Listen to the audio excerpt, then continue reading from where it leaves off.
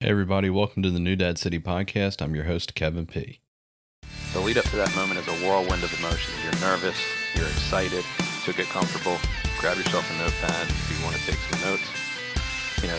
It's going to be completely unexpected. Do you feel like having kids stopped like your big plans? Like, why can't they be part of your dreams?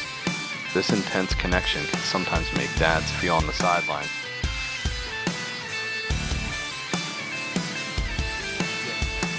All right, cool. Welcome back, everybody. It is Saturday, December 9th, and you know what that means. I'm here with Eric for the Empowered Homefront New Dad City podcast, and I got a good topic for Eric because, I don't know, it just seems like something Eric would like to talk about, and it's something that he will have more experience than me because he has three little kids that are older than him. Or older than him. When I say him, I mean Axel, my 6-month-old.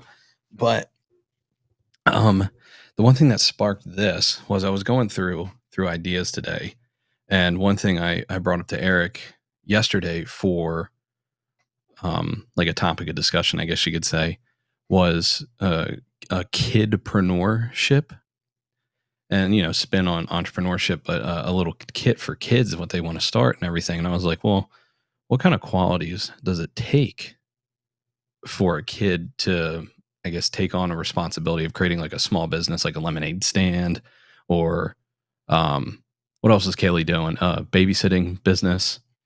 And I was like, what kind of qualities? And I thought about how Eric teaches, and I thought about what kind of qualities would I want to instill in my kid to start these programs, start these little businesses up. And I thought, okay, what kind of person is Kaylee? She's 11. And what she's, the books you've got her reading, the tasks that you've got her doing, just outstanding. And I think when it comes down to it, you are positively grooming and raising and influencing Kaylee to be a leader and not a follower. And that's the topic I want to bring tonight is here. Like, I want to propose the problem, and we're going to talk backwards from it. And the problem is parents don't know how to raise children to become leaders, but instead they raise them to follow societal norms to become a follower. And I believe, and I know that Eric has a lot to say about this. So, Eric, what's up, man? Bro, you sure about this one? Oh, yeah, dude. I try to bring up conversation with you that you would be passionate about and that there might be a little bit of controversy in, because you can't have a good conversation without any controversy. I don't think.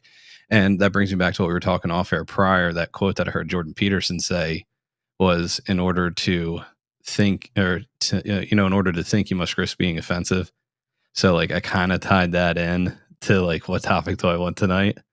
And it's not saying you'll necessarily be offensive, but this ties into the whole thing of what my goal is in life is now, is to get out of the 9-to-5 norm, get out of that corporation, take on those entrepreneurial roles, working with you, doing my thing with the podcast, doing the Empowered Homefront thing, and all the other things that I'm slowly getting involved with you. But I was a follower for so long. I just did my 9-to-5. I woke up, brushed my teeth, ate my food, went to the gym. And granted, I did things healthily for the most part, post sobriety. I mean, I still am sober, but like post, when I got sober and stuff like that. But the one thing that I always lacked was, I guess, being a leader or leadership skills. I can stand out. I know I have the qualities of it. And I think I'm slowly starting to adapt those into my life with this new, what would you call it? Awakening. I think you called it breaking out of the matrix a few episodes ago, which was pretty funny. But I guess so my first thing I want you to talk about, Eric, and this is a learning experience for me too. So like, I can take some of the things and obviously sprinkle in discussion here and there. But the one thing I kind of wrote down was redefining leadership for the next generation. the message, I feel like this fits right into what Empowered Homefront, the vision is for that. What Empowered Homefront wants to, bring the American family back to the dinner table and be free thinkers, be free of the chains of society and the government and all that stuff. And I guess, what does leadership mean today in modern society? How do you think that compares to like before? I guess back in the day, but I, I guess you could start off by talking about, you know, what leadership qualities do you think that you're instilling, into your kids? I guess Kaylee can be like a good example since she's the one that's doing these businesses and stuff like that. And I mean, I guess you could even start off with what's your definition of a leader? So I guess go ahead and take it away. Yeah. So even before we open up, like getting to a child being a leader, or even a man being a leader, or a woman being a leader, like even before we get to those conversations, like first, parenting as a whole, like what does that mean? Right? Because if you can either raise your kids and spoil your grandkids, or you can spoil your kids and raise your grandkids. And you see that, Yeah, I yeah, love that. you, I you love see it. that, you see that play out so much nowadays, man. Um, we're like, our generation. I mean, I'm a millennial. We're both millennials, right? And if you look at it from a big picture, I understand why my father made the decisions he made raising me. He didn't know what he didn't know, and he was told that your son or me, right? Like, hey, my dad's name is Timmy, right? So he's like, hey, Timmy, your son needs to get an education. You need to do whatever you can to get an education because you worked with your hands your entire life. That's what you did, right? And that Hmm. my father's generation, like your parents' generation, that's what they did. They did manual labor. And since they did manual labor, they also inherited this concept of I want my child not to do manual labor, and in order to not do manual labor, they have to go out and they got to get a higher education. And the only thing they understood for that higher education is college. Well, at the time, if you go back and you look through history and you look at what's actually being created, what it was marketing. They were being marketed to in order for colleges to make money. Because without that marketing and telling our parents that in order to raise children who do not go out and work and slave and do these things with their hands, then you should get a higher education and send them to college, college, college, college. And that was just repeated over and over again, man. You know?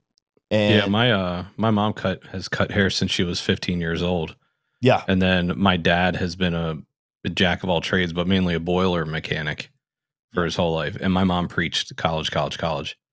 yeah. So I know exactly where you're coming from with that. And what's funny is I failed out of college and ended up in the trade business with air traffic. Yeah, yeah. I mean, it's a choice, right? And Absolutely. choices never change, man. Like, what's crazy, like I mean, I read a lot of books, and a lot of these books were written like in the early 1900s and like even before that. And what I'm realizing is, dude, like they're talking about things that has not changed. It's just we think that we live in a time that's so unique, but it's Hmm. not, right? Like the times have all been the same. And what I mean by that is outside influencers influencing parents who influence children who grow up to be parents who influence their children. And it's this revolving circle. And because of this revolving circle, if I have a life where I sweat every day, my hands bleed, and I don't enjoy it, you know, and I'm just like I look at my kids and I'm like, I don't want you to have to go do those things.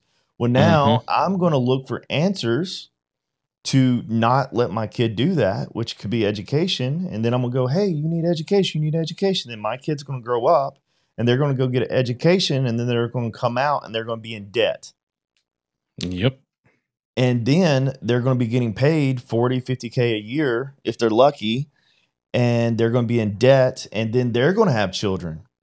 And then they're gonna be like, hey, um, education's good, but maybe you should go the technical route, or maybe you should go back to education, or maybe you should do the military, right? Like, we don't know because we're here right now, right? Like, right now, we're Yeah. looking at the side effect of education, education, education.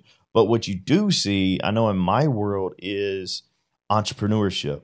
Entrepreneurship's a super big, like, shiny object syndrome right now, of people, and I mean, not many entrepreneurs are successful, right? It's hard, which you're starting to see a little bit about it, right? Like, it's not easy. It's way easier just to show up and collect a paycheck, Yeah. right? I Um, think a lot of people want to go the easy route because they see that they can. I think we discussed this before.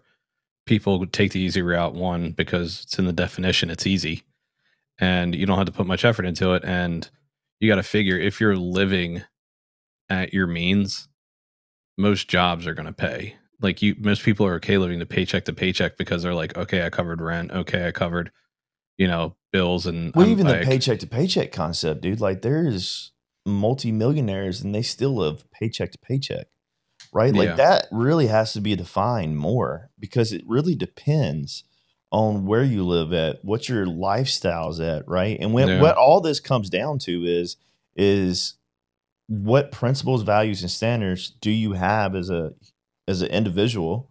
hmm, That will determine everything, because an individual with the correct principles, values, and standards can live, you know, like a millionaire on 50 grand a year. hmm, But then a millionaire who makes $1 million a year will live like someone who makes 50 grand a year, making $1 million a year with the wrong principles, values, and standards. yeah. You know? It's like the difference between being rich and being wealthy. Yeah, yeah. And what we're talking about though is skill stacking. Hmm. So, you look at the statistic of lottery winners, and like they all of a sudden become multimillionaires. And then, I mean, you look at the statistics and it'd be cool to like actually pull those up. But, I think it's said often that majority of the time, like, there's an extremely high percentage of all lottery winners come back in a worse situation than they were before they won the lottery, and that's called the financial thermostat, right? So a person's financial thermostat will really determine if they can handle those monies, right? So, like, for me, like, I believe in God, right? I'm a Christian and I believe in Jesus, and I think that if you become a good steward of money, then God will bless you. Hmm. What does it take to become a good steward of finances, of money, of wealth, right? Well, you got to understand how to handle it, how to be responsible, how to manage it, right? How to multiply it, how to make it, right? Nothing's given to us, but if we can take skills and if we can fail really, really quick, multiply those skills, and along the way, we'll end up capitalizing on a skill that will make a lot of money. And then we have to learn more skills that has to be multiplied in order to keep that money. And then we've got to learn more skills that would be multiplied in order to continue to grow and multiply that money. So there's actually 3 different phases right here that we're talking about. Hmm. So as children, as we raise our children, we got to keep that in mind. It's like, okay, I don't want you to have the life that I have, or I want you to have a better life that I have, or I don't want you to be better than me, which also happens, Yeah. right? But, but there's 3 different Yeah. paths right there that parents can take. Yeah. Um, I pulled up that stat, by the way. That was a quick Google search for the lottery. yeah, So was it? This was written in 2018.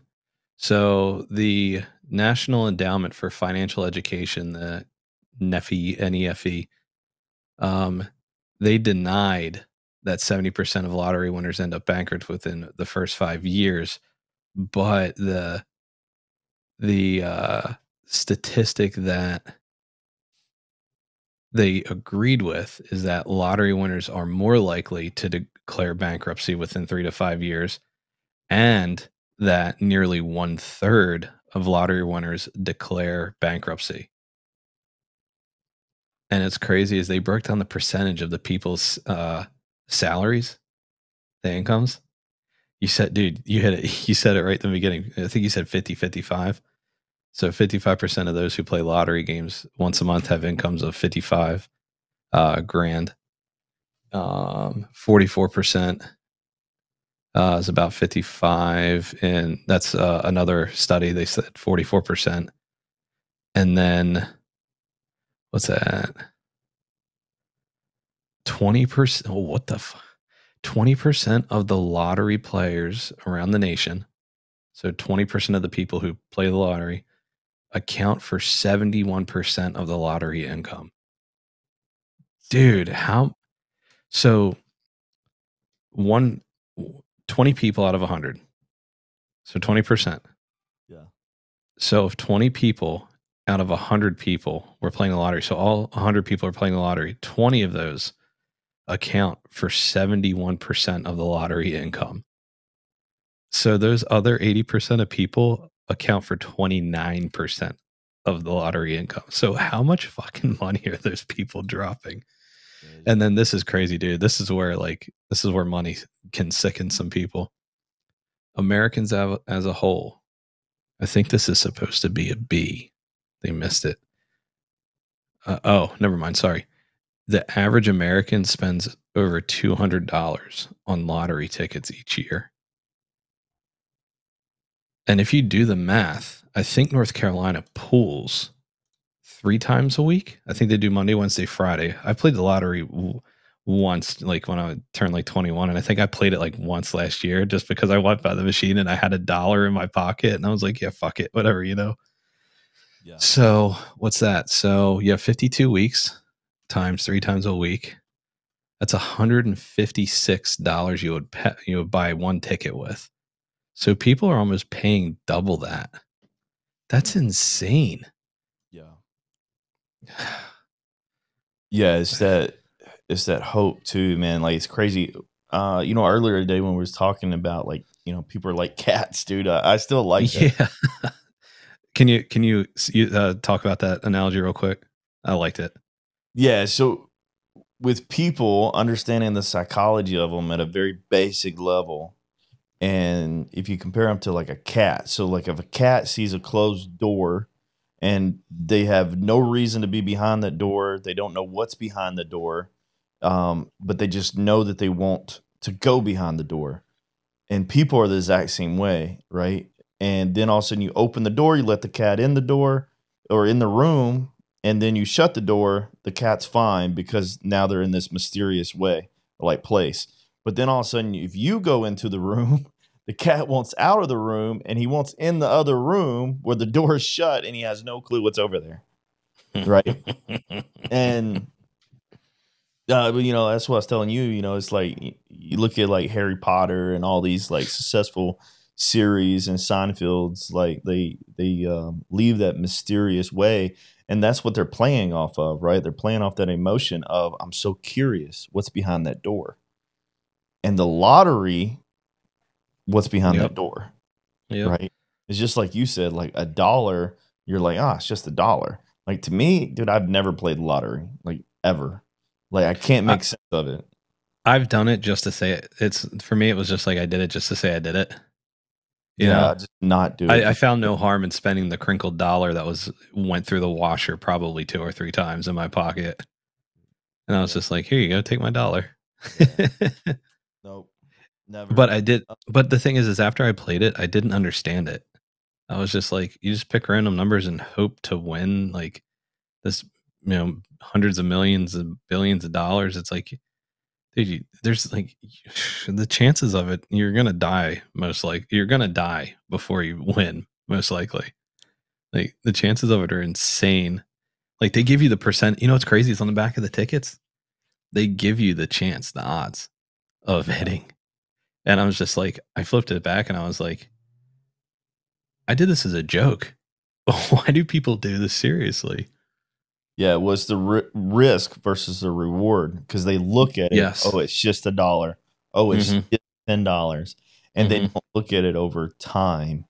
Yeah. Instead, they're just like, I just invest, $5, $10 a week or a month or whatever that is. Like, it's not that much money.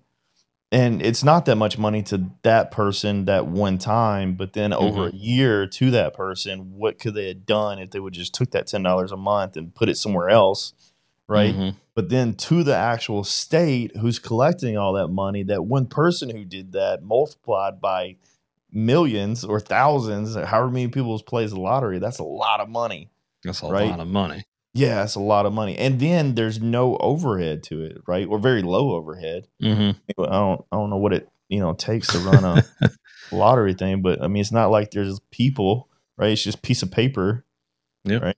You go up to a machine and literally Yeah. punch your numbers in. There's no regulation on it. The only regulation is you have to scan your driver's license and it validates whether you're of age or not. Yeah, And that's it. yeah. Crazy. But But back to the kids though, man, like mhm.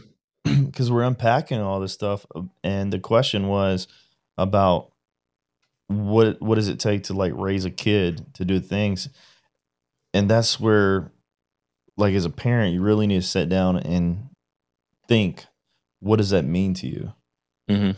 right? Like, what do you want for your kid? Because Yeah. the earlier you can start having them do skill stacking, the Mhm. better off they're going to be, right? So like my principle is, what if, and I've told my dad this like multiple times, and I was just like, man, what if you would have just taught me all your failures prior to me leaving the house, and then I didn't have to go out and make those same failures? Yeah. Like, Yeah, that's and it's more so instead of, "Hey, this is where this is where I messed up, don't," like, my mom did it a little bit, and I think she thought that she messed up by getting a trade and, like, cutting hair and stuff. She's like, "That's where I failed, so you need to go to college because I couldn't afford it." That's always the justification. "I couldn't go to college because my parents Well, I couldn't mean, the afford it, only so you reason need you to should go." go to college though is if the college thing is required to do it, because Yeah. they're not going to teach you the skills to do the thing, right? Mm-mm. The experience that you're going to get doesn't matter, right? So unless you're going to become like a doctor that's a surgeon or something, or a lawyer that's where it's required to do it, like college makes no sense. I don't understand it. Yeah, I I mean, didn't at the time when I went either. you can spend the same amount of time, 2, 3, 4 years, go work for somebody and work for free, and you'll come out better off, Yeah. by the time you do it. Because like if you work for somebody for 2 years for free, like you'll eventually get hired there, and like you're the same versus getting student loans where you're going in debt. Yes, it's crazy. But anyway, it goes back to that marketing thing. Um, Yeah, yeah, you're tying into the next thing I wanted to bring up, so keep going. yeah, so with kids, as parents, sit down and like reflect, right? Because like I said, what if my dad could have taught me all the mistakes that he made where I didn't have to go out and make them again? But instead, he didn't, and his mistakes were never talked about. Instead, like his wins were talked about because I could see his wins, and that's majority what parents do, right? They Mhm. only show wins, they don't show losses. Um, so I think as parents, like that needs to be done more. And then second to that, um, as we're talking about failures, well, sometimes the kids have to go through a similar circumstance to really learn that mistake that was made. Mhm. So, for instance, like, what does it take to make money in business, right? Like, you need a sales department, you need a marketing department, and you need a distribution department, right? So, you need to market the product, go find your leads, and then you need somebody to sell, right? To talk to those leads, and then you need to figure out how to get the product to those clients, right? So those are 3 core fundamentals of a business. Well, what can a kid do at a young age that will mimic those departments, right?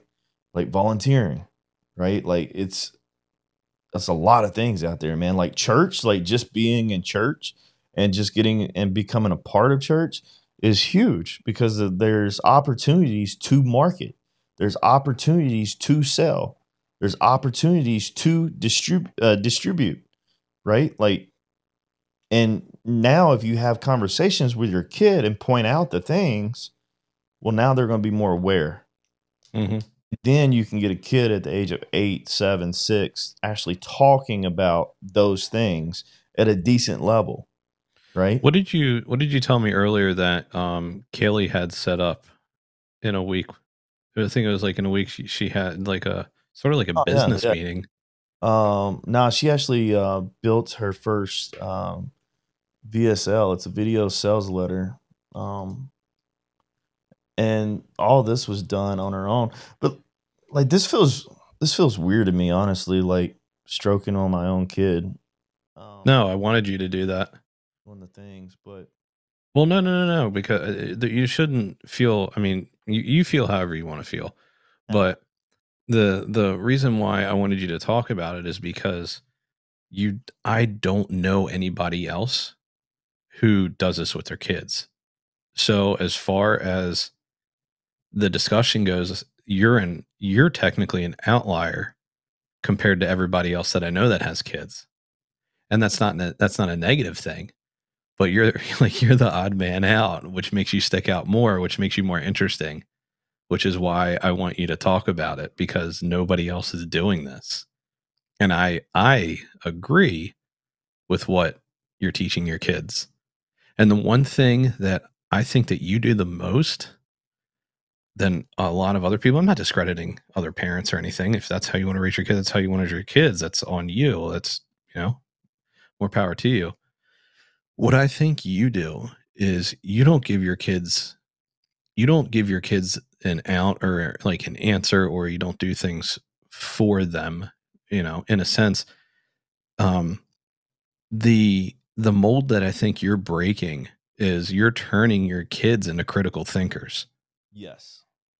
And critical thinking, like dude, when I stopped in I think I talked about this on the episode before or episode ago, when I stopped in the gas station to grab that soda, the kid couldn't even have a conversation with me. He didn't even know how to, he mumbled something twice. And it's like, dude, can you not even think to like have like a quick, hey, hello, how you doing with somebody? And dude, Yeah, I think so. it's embarrassing. Yeah, I think looking at society as a whole and being in military and then FA and working with my hands, building houses, remodeling houses, all these things, man, all these people and all these interactions from all those different types of careers. It's crazy how many people don't have an original thought. Like they literally do not know how to have a thought of their own. Instead, they have to be told what to think through Instagram, Facebook, TV, and that's marketing. Yeah. And that's fine, like, like do that. But what I want to do is I want to teach my kids that is the way the world works. And that's the way the world moves. And I want them to understand you have a choice. You can either be used or be the user. Right. Yes. So I want them to understand how to market. Right. So like, I'm sharing my screen here and I've got Kaylee's website. Which, I love that little house. yeah, like she designed this on her own, dude. So literally I gave her the platform to make her website. And I'm like, Kaylee, this is going to be part of your skill stacking. I was like, this is where we're going to take you. It's like, if you want to do the babysitting thing, and the babysitting thing, like, again, not an original idea. Like, it's nothing unique about it. Like, I think most kids go through a phase of either mowing grass or babysitting. It's a very easy step to get into. And me and Lori actually had a big disagreement on it because Lori told me, well, she's not old enough to babysit. And I'm like, who said? Like, Yeah. show me where that's in writing, right? Show me where there's something preventing her.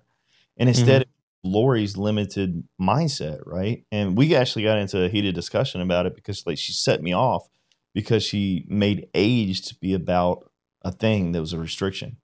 And to me, it doesn't matter how old you are, what color you are, what gender you are, like none of those things are a limiting factor. They're only a limiting factor if somebody else says them. They're not written down anywhere. Yeah, there's no law or regulation against There's it no that I law know or of. regulation. So like it Dude, doesn't I was like there is no 6 age. watching I was like 6 watching my 3-year-old sister when my mom stepped out of the house. You know? Yeah, so there's actually laws and regulations on that.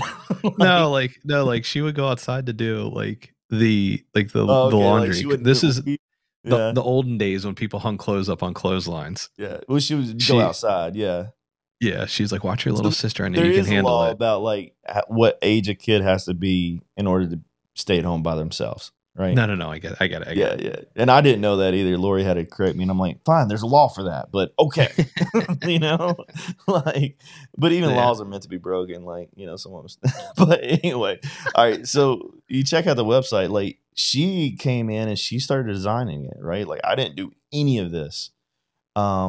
She chose the color scheme and all that stuff? Colors, she got on Canva, right? And she made the background. She did all this. This is her sales letter that I'll play in a second, right? This is Oh, her that's awesome. page.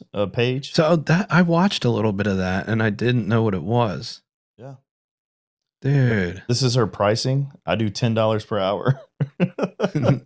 You know what? Don't even tell her to correct it. I love it. I didn't. Yeah, I didn't. And that's the thing, right? Like this is I think it's authentic. Yeah, this is a huge win. Like, I mean, as a father, this is a huge win. Here, check it out.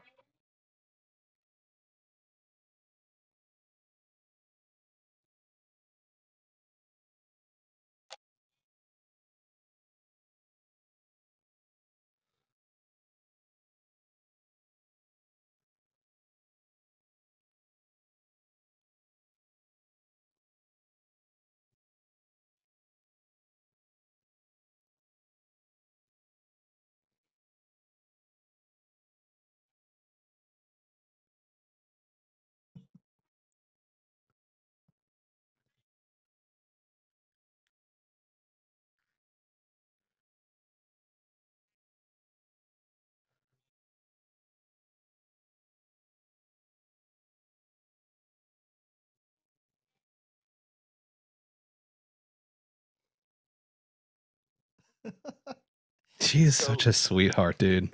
yeah. So like you listen to that, like Mhm. so many mistakes. Like, does she need to do it over? Like, yeah, she probably does need to do it over. But like, I didn't tell her that. Instead, dude, like I had tears in my eyes Dude, the because fact that she put effort into it.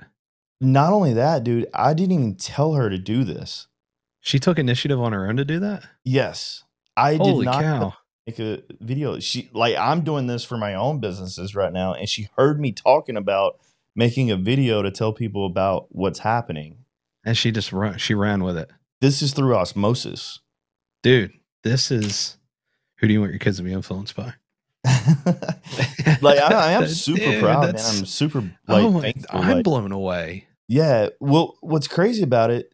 Not only does she take the initiative to do this, she Mhm. comes in here and she's like, "Daddy, I need to make a video recording. How do I do it?" And I'm like, "Well, the camera's right there, baby. You use my phone. Like, what do you need?"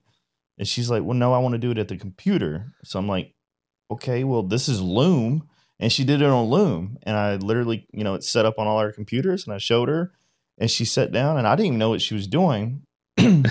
Just, Daddy, I want to make a video. Yeah, just, you know, Daddy, I want to make a video. She gets it done and then she shows me. She actually wrote on a piece of paper her script, right? And she planned it out and everything, right? And in the video, like we all have speech problems, right? So like Yeah. she's still struggling with saying her R's, right? You can hear that a lot in her video, but at the same time, like nothing's holding her back. She instead of saying certified, she said notified like twice. Yeah. Yeah, I'm CPR notified. And I was like, I giggled a little bit. But you know what's awesome too is the one thing I noticed in the video, she's practicing her hand gestures. She's Like practicing everything. she's practicing this. Like she's practicing. It's like she knows what she's doing without knowing what she's doing. Yeah. You Yeah. know, because people don't want to. Like if I'm sitting here, like like if I'm on stage, just yes, please come check out my business. You need to post on Instagram 4 times a day. No, somebody wants somebody animated. You know, you want to be able to follow with your eyes and keep attention, and that's what she did. She had my attention, not because I know who she is and she's your daughter or anything, but like listening to her, the thing was is she was confident the whole way through. Mhm. She closed the loop on her message. She used hand gestures. You could tell she planned it because you could tell she was reading from something. And it was, dude, that was awesome.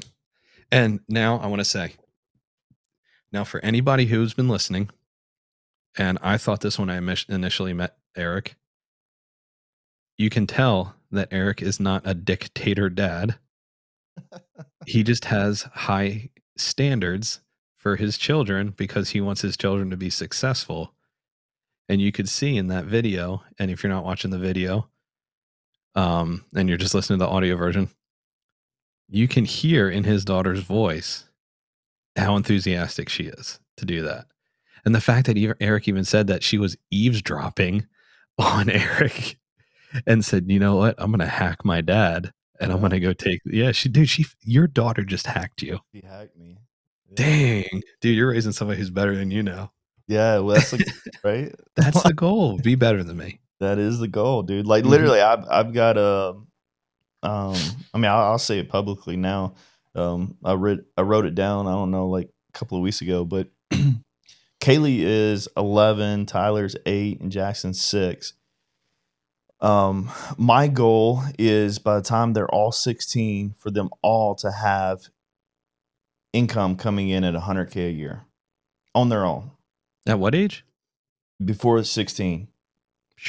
That's all. I mean, yeah, they got plenty of time, but I'm not saying wait that long, but that's awesome.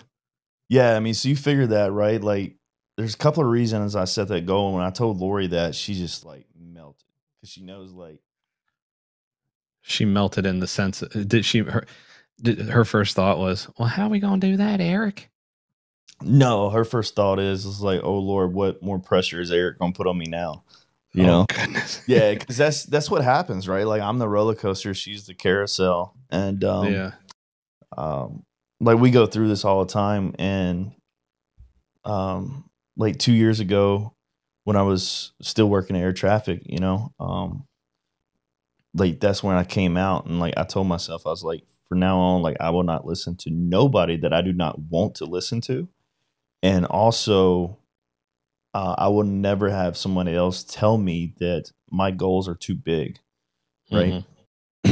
And since then, like, I mean, you're part of the stuff that we're building and we're launching, and the companies that I've got now, but it's crazy whenever you just remove those influences, right? Because now not only has it released me, but it's also released my children because they see it, right? Even though Lori, like, she clearly isn't the same type of human being, like whatever drives me, like she's just not driven that way, which is fine, but does it cause issues? Like, yeah, absolutely. But that's what Empowered Homefront's about too. Like, it doesn't mean like we're not a good fit. It doesn't mean that we're not good husbands and wives or fathers and mothers. It just means that we need to practice our communication to address the issue that, comes up. Right. So, with Kaylee, extremely ambitious, obviously. Right. And like, this is her. I pulled it up. This is videos of a play at Co-op. So this is her leading it.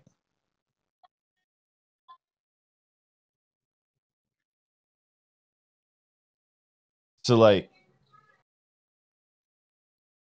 oh, there she is. I see her. Yeah, you see her in the back. Yeah. So this play is at Co-op, and she she made the little castle thing in the back there. She wrote scripts out for everybody, like on boards. Now was it Oh, used and implemented? No, but she tried, right? yeah. But at the same time, she just got experience dressing all these people. Like those are Kaylee's dresses, right? And Kaylee's helping dress all everybody. She came up with the roles. She came up with the scripts, right? She got everybody motivated to do it. What is co-op? It's a homeschool thing, so like Okay. Hold on. The video is playing. What is it? it's a homeschool thing. So like co-op has nothing to do with church. It's just a group. I don't know. This is a Lori question. I honestly have no idea, other than it's a group thing for like homeschool moms or parents to gather Oh, okay. kids, Man, and they that's kind of simple enough answer. yeah, yeah. But my point with that is in showing you like that's something else that she took initiative of, Mm-hmm. and it's not me complimenting her or Lori complimenting her. It's the other moms that are at co-op complimenting her, telling Mm-hmm. her how they love how patient she is communicating with the kids, how she's Yeah. instructing them, how she's able to. I don't know how many kids that is. What, 10? But she's able to get all those kids instructed and informed where they actually get in uniform and actually get up on stage and actually do some type of play. Well, they actually listen to her, Yeah, and that's leadership skills right there. right. Now, so obviously, I mean, I've never seen this before, so this is my first time seeing this of the stuff that she's done, like her website, her VSL, and this co-op. Essentially, she's the director of this piece. Yeah. So she's 11. If you had to take a guess, or if you just outright know, at what age did you start introducing whatever to her? Did you like introduce things to her directly, or did you just kind of like lead by example? Like, hey, I know daddy's always working. Hey, daddy, because I know that you have an open door policy with your kids. Your kids all come in all the time, like they, politely, respectfully, they knock and hey, daddy, type thing. Um, were they always just curious and asking what you were doing? Because whenever you were renovating the houses at the one that you're at now, whenever I was coming over and helping, those you always had those kids working. You Yeah. know, hey, they're idle hands. There's not going to be any of that here. And whenever since I've known you, I've always seen your kids doing something.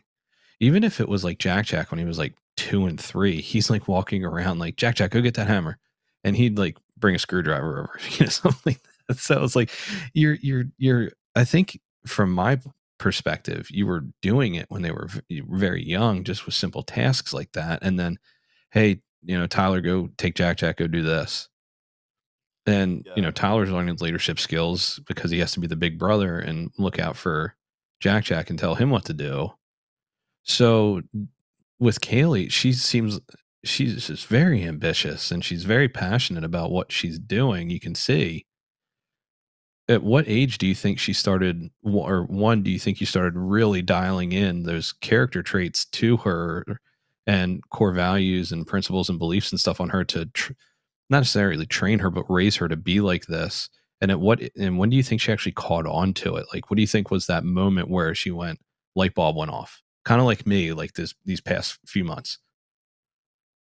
Yeah.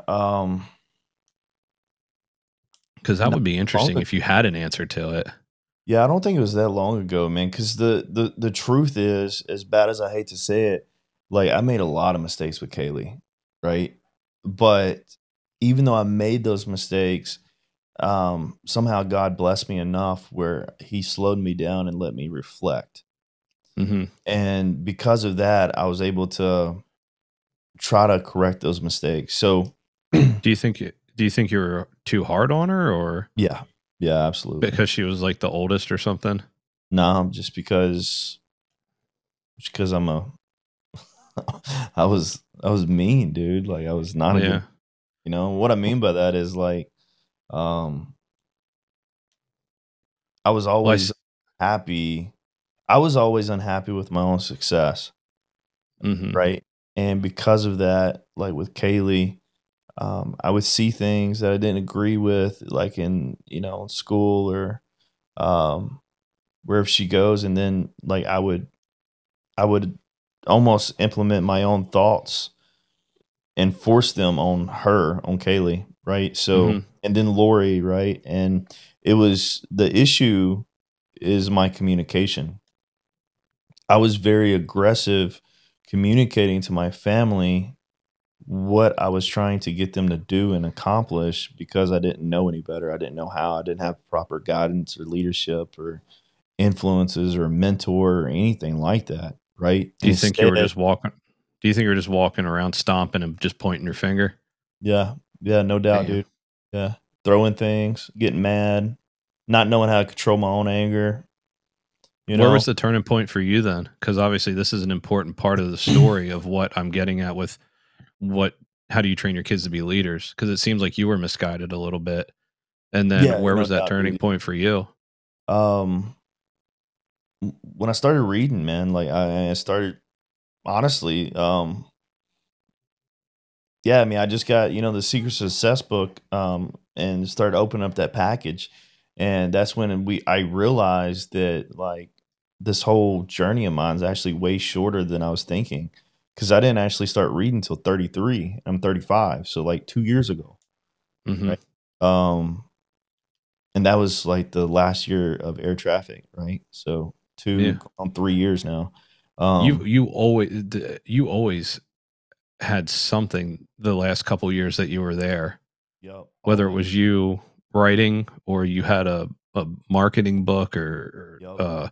a Dale, the How to Win Friends and Influence People, Outwitting something.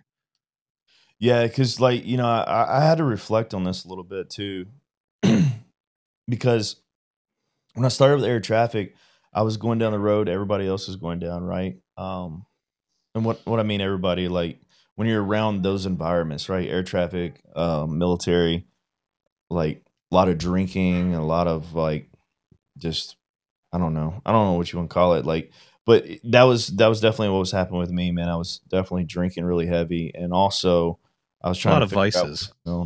yeah, a lot of vices. There you go. Yeah, chewing, right? Tobacco, um, and it goes back to I didn't know what I didn't know, right? Which is always the issue. But if we don't reflect, we can never get ahead. And I started reflecting, like whenever I started reading that book, right? How to Win Friends and Influence People with Dale Carnegie, right? And that was like right there at 32, 33 years old. Um, and I thought that I actually got that book in my early or late 20s whenever I first started real estate. But after reflecting on it, I was completely wrong. Um, yeah, like I mean, we looked at the date and everything on it because I thought it was much longer than that. But to answer your question though, Kevin, it goes back to programming. So I picked up that book and I started reading it, and then I would not stop. Right? I bought myself headphones, and dude, I always had something in my ear. I always had reading. Like if I couldn't listen to something, I was reading it, right? Mhm. Or I was writing, or I was reflecting. And that was practice. Like I was learning that skill because I didn't know how to do it. Yeah. And at the time, everybody I worked with, was making fun of me or whatever that was, like, You um, got one of them self-help books there, boy. yeah, oh my God, that's mind blowing though. That could Oh, have honestly been the turning point for you because you've mentioned that a few times. that was definitely a big moment. Yeah. Mhm. That And it moment, was though, I didn't realize at the time. I mean, I really didn't realize that moment until I reflected on it, like, a couple of months ago, Mhm.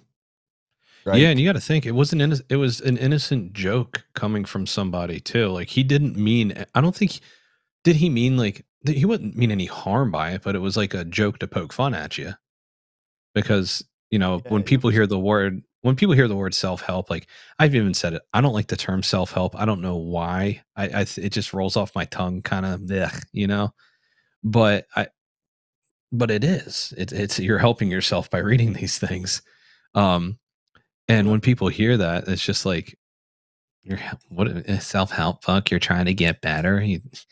Oh, Yeah, like, you trying to okay. improve yourself? Yeah. Yeah. And I don't get it. I don't get it. You Why just would said it though. You anybody? just said it. You just said that you don't like that word, self-help. Yeah, I don't like the term. I don't like the term for those kind of books. I think it should be like, I mean, granted, it's like a synonym, but But why? I like the word improvement. Ask yourself though, what's wrong with self-help And book? I admitted that there is nothing wrong with it. Yeah, but ask yourself why though. Like this is the process. Hmm. Because I'm the same way. When I first heard self-help book, I was just Yeah. like I felt bad. Like even that time, like I remember feeling bad because I'm like, this isn't like, done for you dummies book, right? No, and where my reason why, because I went through phases of like, I loved the topic of self help, especially before like I had found AA and I was trying everything under the sun. I was like, oh, I'm going to read all these self help books, which none of them worked because I had a deeper rooted problem and it was alcoholism and I didn't know it until like I came to know it. So I think I felt disdain for it. And then I fell in love with the whole self help thing again. And then I go back and forth. And I think why I don't like the term self help is because that name gets such a bad, I guess I don't like it because it gets such a bad rap because I see I'm trying to, I can't even think right now with like my words. So the stuff that Erica goes through. Stigma. Yeah. So yes, there you go. Stigma. So you see the stuff that Erica goes through, that she actually has a doctor and psychiatrists and psychologists have signed papers diagnosing with her. And this is kind of ties into who do you want your kids to be influenced by? You see all this BS on social media of all these social media therapists. They have no credentials whatsoever. And it's like, oh, Marketing. if you do these 5 things, you probably have ADHD. If you do these 5 things, you're OCD. Yeah. But it's the kind of marketing that I don't like because it's an actual problem that people have and that people battle with. And they They're all the promote same. and they promote self-help stuff. And it's just like, that's where I get like back into that phase of like, I hate the term self-help because I see the snake oil salesman people. And I'm like, no, no, no, like get the fuck off social media. Actually go get help for this because there is real help out there. And people are like, oh, here, take my checklist. It'll help you with your morning routine. Make sure you get up at 4 a.m. and do a cold plunge. It's it's like, oh, I bang my head on my mic thinking about it. Like, but um, so yeah, It's that I got stigma though. I mean, because you just said it, right? mm-hmm, You literally just said like the issue. And mm-hmm, it's a negative stigma on self-help. And if you reflect and you think, like whoever's out there listening to this right now, like ask yourself what's your age? And then ask yourself what period of your life in decades are you in? So ages 1 to 10 is first decade, 10 to 20 is the second, 20 to 30 is the third, 30 to 40 is the fourth, and so on. And then you reflect back in decades how your life has changed and if you are improving or staying the same or getting worse. And for me, when I really looked at that in my third decade, 20 to 30s, I was a lost soul. I was trying everything I can to figure out my life. And everywhere I looked, I felt like, right? This is a limiting belief. I felt like they was throwing sand in my eyes everywhere I went, right? In air traffic, like it wasn't, to me, I wasn't satisfied stopping and just being a controller. So I pursued the supervisor route. And mm-hmm. then I was the first one in Greensboro in a long time. I don't know when the last one that actually went to the air traffic leadership program thing. And then Yeah, you after told me I about did that. it, how many people went after? Mm-hmm. Right? But then because I went, I actually spoke with the vice president of the FAA, and I quickly realized that's not for me either. And then that's when I fully committed to these other things that I'm doing. But like it was constant. But the whole time everybody that I was surrounded by was throwing sand in my eyes. I did not feel welcomed. All right. I did not feel liked. Right. I felt all the time like that was just after me, you know?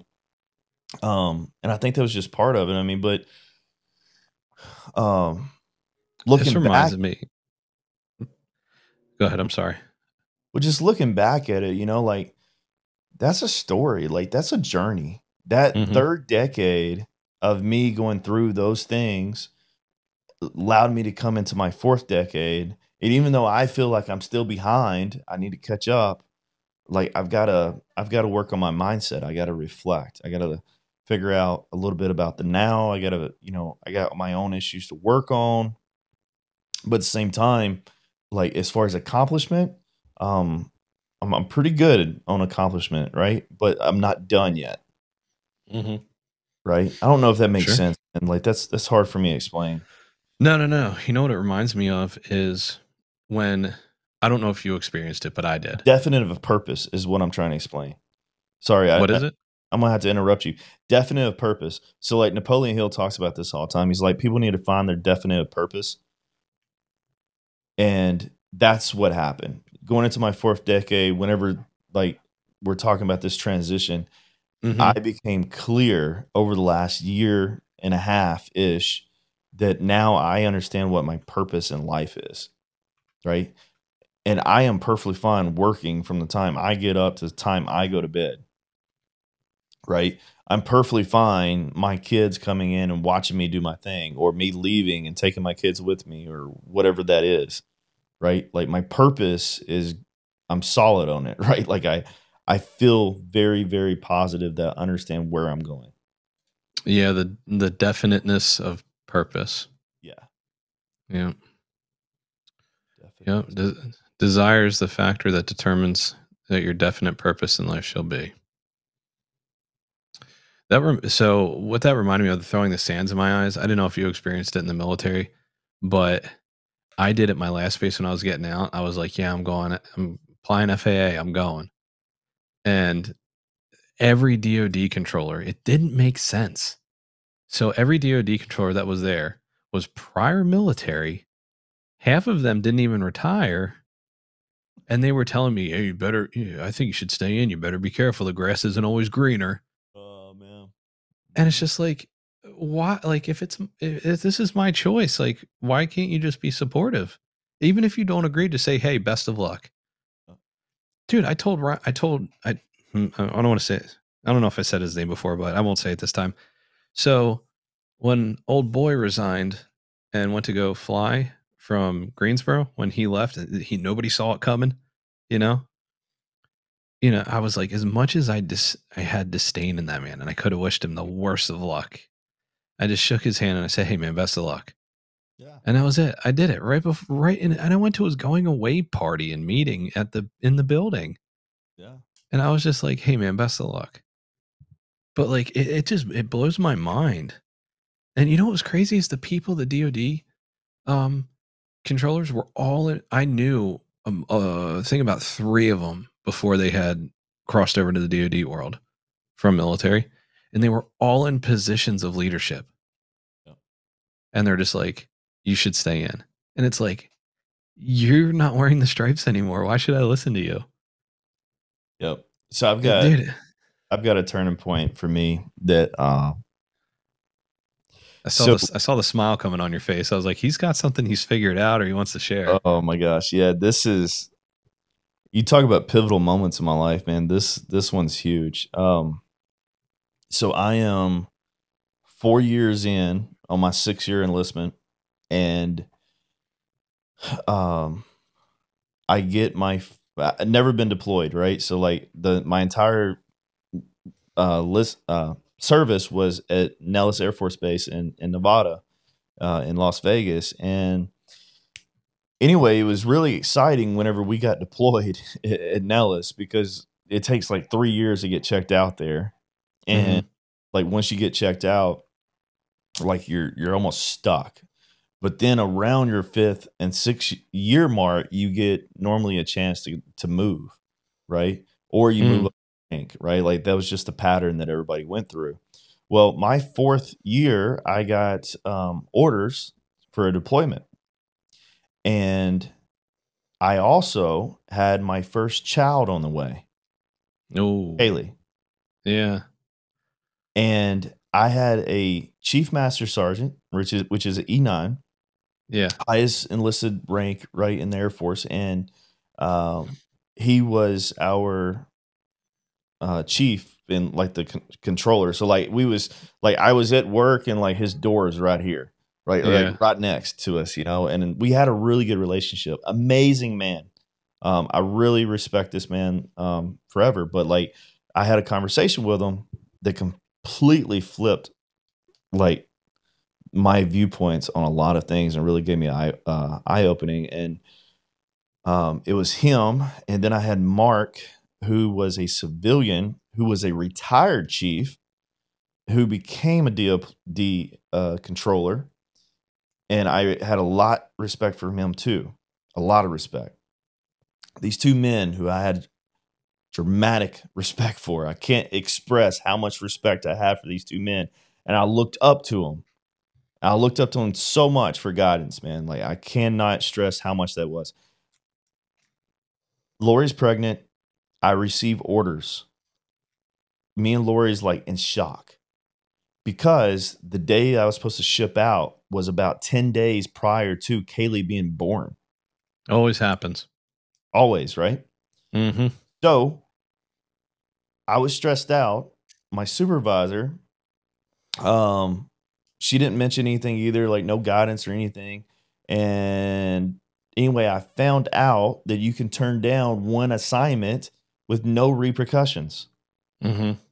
Meaning what the thing that everybody said was if you turn down one assignment, then you can't ever re-enlist. Like that option's gone. Right? You can turn it down, but like you're not going to be re-enlist. But actually what the rules state is you can turn down one assignment and you can re-enlist. There's no repercussions. So anyway, I found this regulation and I immediately go to the chief, and I talked to Mark too, talked to both of them. Anyway, I'm sitting there talking to the chief, and I asked him, I was like, man, like I'm really like thinking about why I should go to Korea, because that's where I was going, right? It was Korea, where everybody goes. And he's like, listen, this is a once in a lifetime experience. You won't regret it. I was like, Chief, my first daughter is going to be born 10 days after I leave. He's like, listen, there's nothing better than like your first assignment. I'm telling you, you'd never regret it. And he tells me his stories of him going to Korea. And I'm sitting there, I'm just like, Chief, my daughter is going to be born like right after I leave. That means my wife will have to have the baby by herself. The entire first year I will miss of my daughter because of a deployment and experience that I'll have in Korea. Mm-hmm. And the pivotal point is be careful who you look up to, because they always have an initiative. They always have a reason behind their advice. And his initiative and his reasoning was he didn't want me to turn down that deployment because it was mission first. Right. Same thing with Mark. Right. They both told me the same thing. And like from then on out, dude, it was just like, like I need to learn how to make my own decisions. Their values didn't align with yours in the end. Not only their values, yeah, I mean, you could definitely say their values, but I mean, I just don't get it. Yeah, I mean, you're 100% right. Like their values did not align, but I mean, you didn't know that at the time, I don't think. But looking back at it now, it's like well, what got me is whenever I went to him and I told him that, hey, I can turn down one assignment and still re-enlist. Like I'm not closing that door. He was like, oh. But the first couple of conversations when I went, that advice was never offered. That option was never offered. I was forced to go out and get it on my own. Mm-hmm. Yeah, we had a similar situation where I think I was next in line. I was being groomed to be a crew boss, and for military standards, crew boss is essentially the leader of however many people are on your crew. I think I had 25 underneath me. I was the 26th person. And there was one kid there that people are just like, he's lazy, he doesn't do nothing. It's like, bro, he's got like 5 kids. Why is he trying to do anything? At work, like he wants to go home to his 5 kids, and his wife. Yeah. And the thing was, is like if when I became crew boss and he had anything going on, I was like, go ahead, buddy. Like you can get out of here. I'd kick him out like 30 minutes prior so he could be there to get his kids out of school, like see that. Cause it's like, I saw that was important to him, Yeah. He found through looking through all the AFIs and all the regulations that you can base a preference BOP without having to do like a short tour like you were doing in Korea. And he did. He went into the virtual MPF and the website and put his BOPs in there. Dude got picked up, went down to Florida to like Tyndall in like his 5th out of 6 year, and he went down there and people were like, that's not fair. He didn't go to Korea. It's like he used the rules. Yeah. And People it's crazy, dude. I got so many stories where people just try to hold you back because they think they know what they know. Right. And yeah. the way I said that, like they think they know what they know Mm-hmm. because like they got their information from. It really bothers me that the people that don't get me wrong, there was plenty of good leaders that I experienced in the military. Mm-hmm. My buddy Rick, we called him the silent assassin. Rick was a master sergeant in E7, and I don't think he ever got rated. He just got there and just went and did like assistant chief stuff. And they just were like, yeah, just get clearance, like you'll be fine or whatever. Because Rick knew the books page by page, but he was also a compassionate person. I still talk to him to this very day, like almost once a week. And he's a huge nerd. Like we just clicked. He's like in his mid 40s, and like he's like, hey, did you read this Stephen King novel? And I'm like, you like King too? And I'm like 25, and he's like late 30s. I'm like, oh, this guy's awesome. But he looked out for you, but would also not be afraid to correct you and put those master sergeant stripes on when he needed to. But when he didn't need to, he was a very good informal leader. Yeah. And I modeled myself. I was a drunk piece of shit most of the time in the military, but when it came to being a crew boss, I modeled myself after him a lot. Yeah. And I remember one time they did a survey at work, and because people were complaining about morale, and they did a survey. And they said, who thinks that morale is good on your crew? Or something like that. And everybody, even the trainees, said that they thought that they were having a good time at work, essentially. Everybody on the other crew said they didn't want to come to work. And I was the crew boss of the group that everybody wanted to come to work. Nice. Because I did. People saw me by example. Even my roommate, he was a rank below me, and he used to try to take advantage of me all the time. And I was like, Dennis, no, man, like you're not going to be doing that. I was like, I'm your boy, and like we go out and party all the time. But when we're at work, like if you show up like a second late, like you're going to pay for it. You're running sims all fucking day. And I did, and he learned real quick that it wasn't Kevin at work, But at the same time, like, and that's the one thing I think that I really took away from the military was the way to lead people when put in certain situations. Even when I deployed and I didn't do our traffic over there, I was working with like the spec op guys. Even I was put in positions as a E5 to take on these leadership roles.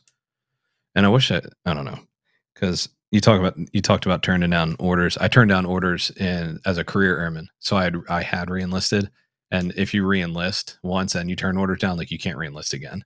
Yeah. So like that's what I did. I had orders to Honduras actually, and the girl I wanted to marry at the time, which didn't work out. The one good thing she did for me at the time. I say that as a joke. But I love you, Erica. But yeah, I know we got a little off topic there towards the end, but yeah, what time is it? 8:00. Yeah, we gotta be wrapping this up. I gotta get to bed. Dude, I thought about it. Listen to this. So we're on the 9th. So I have 1, 2, 3, 4, 5, 6, 7, 8, 9, 10, 11. 12. I have 13 more shifts left at Greensboro. Nice. I know. Dude, you know what's crazy? Like, speaking of leadership qualities real quick, I already can tell that the people at Raleigh care more about what goes on in that facility just solely from getting a text message from the union rep there. Like, when the day that I found out I got approved, he goes, "Hey, I know you're not." He goes, "Hey, congratulations. I know you're not a part of our facility yet, but on the 9th, we're having a Christmas party on December 9th. You can come." And I was like, I know. I was like, I mean, Yeah. I knew nobody. I guarantee Greensboro's environment will shift for the better now, for sure. Dude, it's shifted since Myers took over. He's already like raising hell with dumb shit going on. Yeah, that's all it takes, man. Get rid of one bad apple. But yeah, we'll close this out. Yeah. Anyway, as always, this is where my hands go all the time whenever I close out. I don't know why. I'm gonna practice not doing that. Whatever. Anyway, thanks for tuning in to the Saturday New Dad City episode. It is always with Eric. It will always be with Eric. Maybe we'll get some more people on. Who knows? But anyway, if you liked this episode, you know what I'm going to ask you. Go to the Instagram. New Dad City is the handle. Hit that follow button. This video will be uploaded. There it is on the screen. You see it right there. Write it down. You can't misspell it. Screenshot it. If you want the video form, youtube.com/@NewDadCity. Do not forget that @ symbol. I don't know why YouTube does it. Shame on them, but you have to do it now. And the podcast is also available on Spotify and Apple Podcasts. If you happen to be on the YouTube channel, you can go. What are we on now? I think 65 episodes. Dude, never thought it would get this big. But anyway, on a more serious note, I really appreciate you guys coming out and supporting and listening. It really means a lot. It gets the message out there to people who are lost, don't know where they're going in life. I sure as hell didn't before I started this podcast. Eric has been a big, huge positive influence on me with that, with getting this podcast up and running and the marketing on it and everything. So if there's one thing that I hope you guys can take away from this is that you aren't alone. Somebody out there is struggling just like you. And if you notice that person, take any episode that you found helpful and share it to them. And also drop that 5-star rating on the show. It helps us out. It pushes the information out there so more people like you who are struggling or have no knowledge on any topics that I talk about helps it get out to them. But anyway, y'all take it easy. Have a blessed day.